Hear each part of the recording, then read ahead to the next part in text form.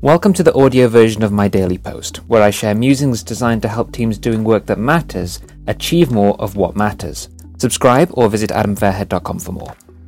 Simple and simpler. We strive to make things simple, don't we? Why not instead strive to make things simpler? What does that mean? What is the difference? Simple and simpler. Well, let's look at some examples here. Website you can make yourself is simple, isn't it? A website so simple you can make it yourself. What about website made for you that is better than your current one or your money back? That's simpler, isn't it?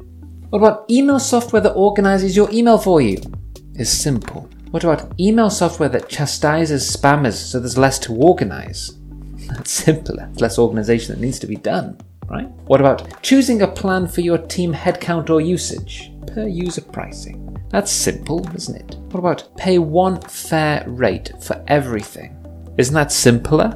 See, trying to simplify the complex often creates new types of complex. Trying to simplify simple often creates a better experience for those in our care. Which of those two things do you think we should strive for? That's it for today's episode of Adam Fairhead's Daily Post.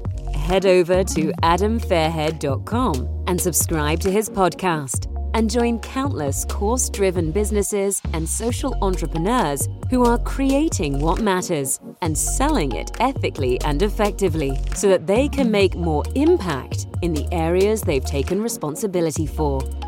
If you're getting value from the podcast, you'll want to see what Adam reserves for his insiders list, which you can subscribe to gratis at adamfairhead.com.